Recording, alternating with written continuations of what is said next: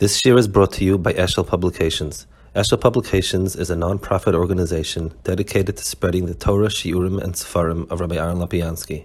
For sponsorships or more information, visit eshelpublications.com. In the 1700s, most of the 1700s, the Rav of Prague was the biggest posek in Klal Yisrael. His name is the Noda Yehuda, and Landau. He has descendants living today in England and other places, and we'll speak about him maybe separately. He deserves a full discussion. He was the Rav of Prague. All the shilas of the world came to him. Prague was a center of Torah.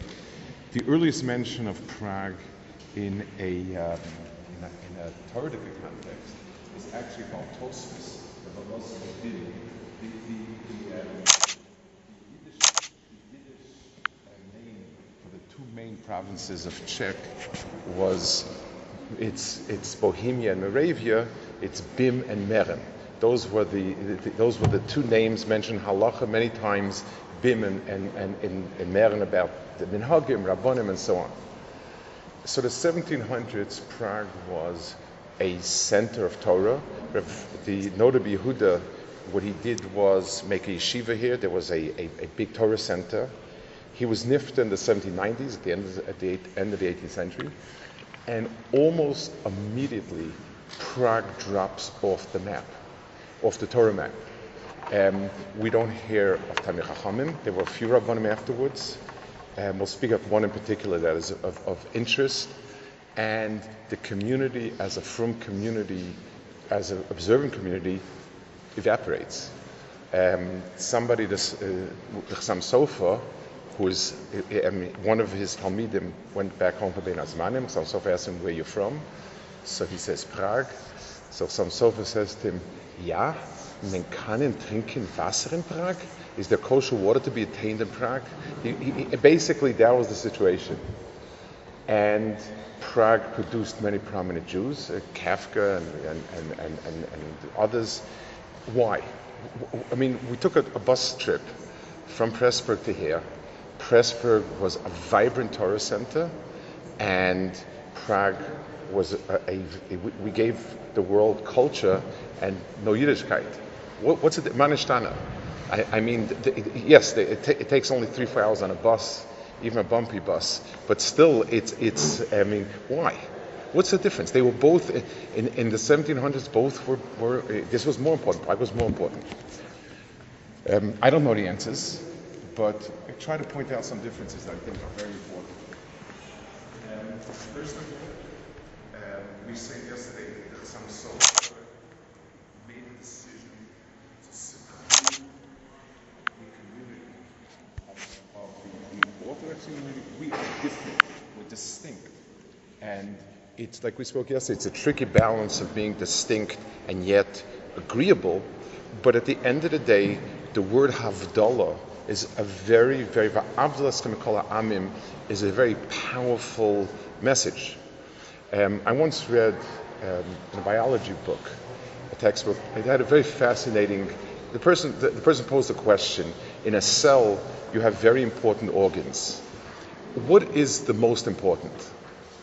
And there's the mitochondria, there's the nucleus, there's a lot of important parts, and probably it won't survive without any of them.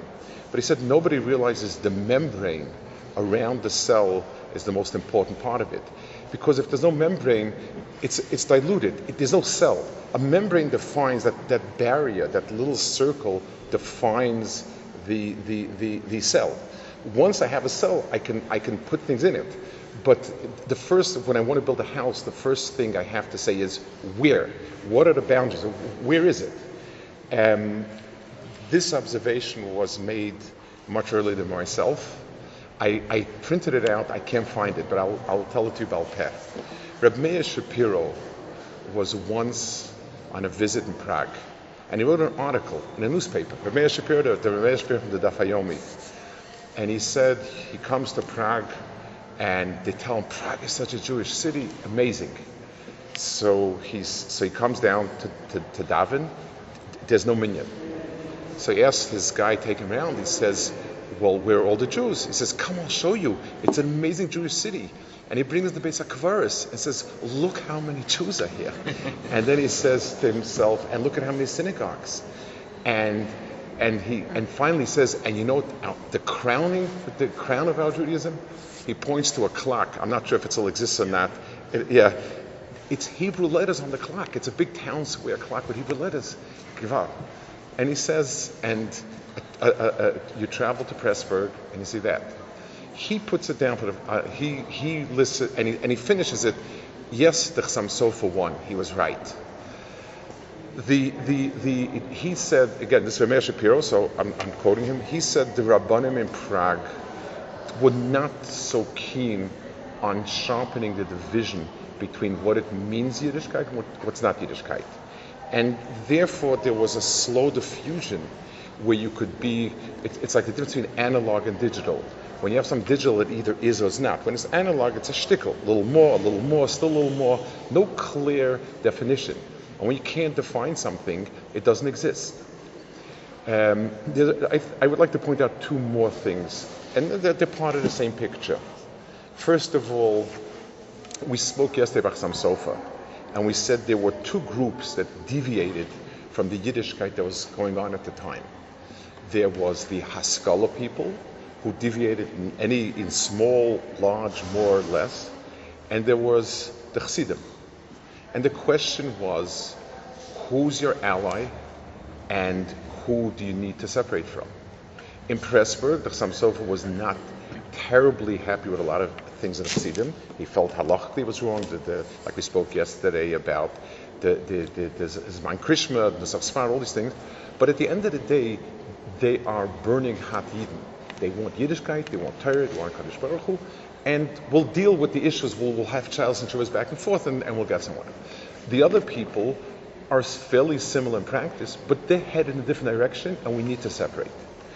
Prague made an opposite decision, and I don't know who it was, but Prague, the decision was, we are the Hasidim, and the Noda B'Yehuda himself felt he was one of the sharp opponents of Hasidim.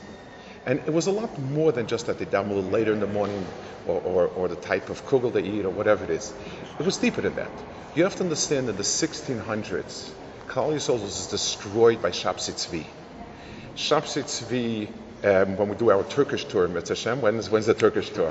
We'll do the Shabtai Tzvi thing. But actually, anyway, in Europe, Prague was, and Pressburg and Budapest, they all were bastions of Shabtaot. Oh, really? Yes, Shabtaot spread through Europe. And it was a kind of Kabbalah-based, quote-unquote, super frum for some time. Mashiach is here, we have to get ready for him. Everybody started fasting, everybody started selling their stuff. And he Kabbalahs and Sheamus. And he was a manic depressive. And then it started spinning crazy. But the idea, and they still had, there was, even in the 1700s, so this was 1600s, in 1700s there was again an upsurge of it, and there were people called Frankists, they followed someone named Jacob Frank, who was quasi-Shabtai Tzvi, ended up worse, they all converted, and it was a much more difficult period. So the suspicion was Hasidim are another regeneration of that. We've been burnt once severely by Kabbalah people and people who kind of are mass movement people with charismatic leadership. All of that, the non-rational individual who's charismatic and mystical, destroyed 100 years ago. So Hasidim, we need to distance sharply from us because this is just another growth. And the other people will deal with it. So there was a certain distinction in the tactical arrangement. History has shown us that that's a pretty clear picture of which one stayed the course, and at the end of the day, halachically righted itself, and which one went off. So that's a second distinction that I would like to make, and that's possibly part of it. It has also to do with the flavor of the place. We spoke about this last year. Almost no big city in Europe ever was successful with a yeshiva. Minsk had no yeshiva really. It had flopped, didn't work. All the little shtetl had. And the problem was because the nature of the people lived in big cities in those days were cosmopolitan, bourgeois, interested in being part of a large society. There was a lot of attractions. There were theaters, there were libraries, there were all sorts of salons and cafes. In the Shtetlach, life was preserved the way it was, and people by their nature were much more conservative, much less inclined to be, part of anything. Nobody had a big itch to become a peasant. In other words, the people you saw around you, were not people that attracted you. So the community tended to become insulated and stay insulated. In the big cities, Prague was a major cultural center. That was the nature of it. Bratislava, Pressburg, was a whole different league. It wasn't even the same league. Budapest, on the other hand, was in that same league. So if you'll chart it, you'll see Prague was a phenomenal center of culture. It had strong Germanic influence on it. Vienna, Prague, those cities became maskilim, and there was very little really could do about it. There was nothing there was no walls to contain people. Pressburg and all the Shtetlach were places where it was possible just by the nature of the place. So, and if you take a look, and the people, they expressed the Yiddishkeit with extraordinarily beautiful and ornate shuls. On the one hand, there's Yerushalmi that says one Amora was taken over around and showing the beautiful shuls in Lud, and he said, wow, how much money did and in a positive way, did our forefathers sink into this place? And the second Amora answered to him, how many souls were lost because instead of getting people to sit and study Torah, they sunk it into the beauty of the building.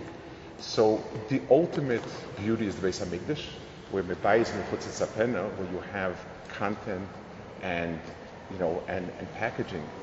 But it's obvious, when we look around the places that were magnificent, ornate, and so on, there was a focus on that. It was the only thing that would attract a person to come. A shtibel wouldn't attract a person who didn't have an internal connection to it. And therefore, if you want to attract people, you built a magnificent place like this. People would come in just out of the majesty of the place. People express the Yiddishkeit in giving. I mean, this I don't know what it costs. I don't have any developers here, but this is it was. So people, there was people had that feeling to put that in. But on the other hand, when you walk into a Beis Medrash and you have 1,000 people sitting and learning Basmada Atzuma in simple surroundings, there's a neshama there. So I think there's a lot to think about, a lot to be spoken about, weighing the different elements of Yiddishkeit and what to put a lot of weight on.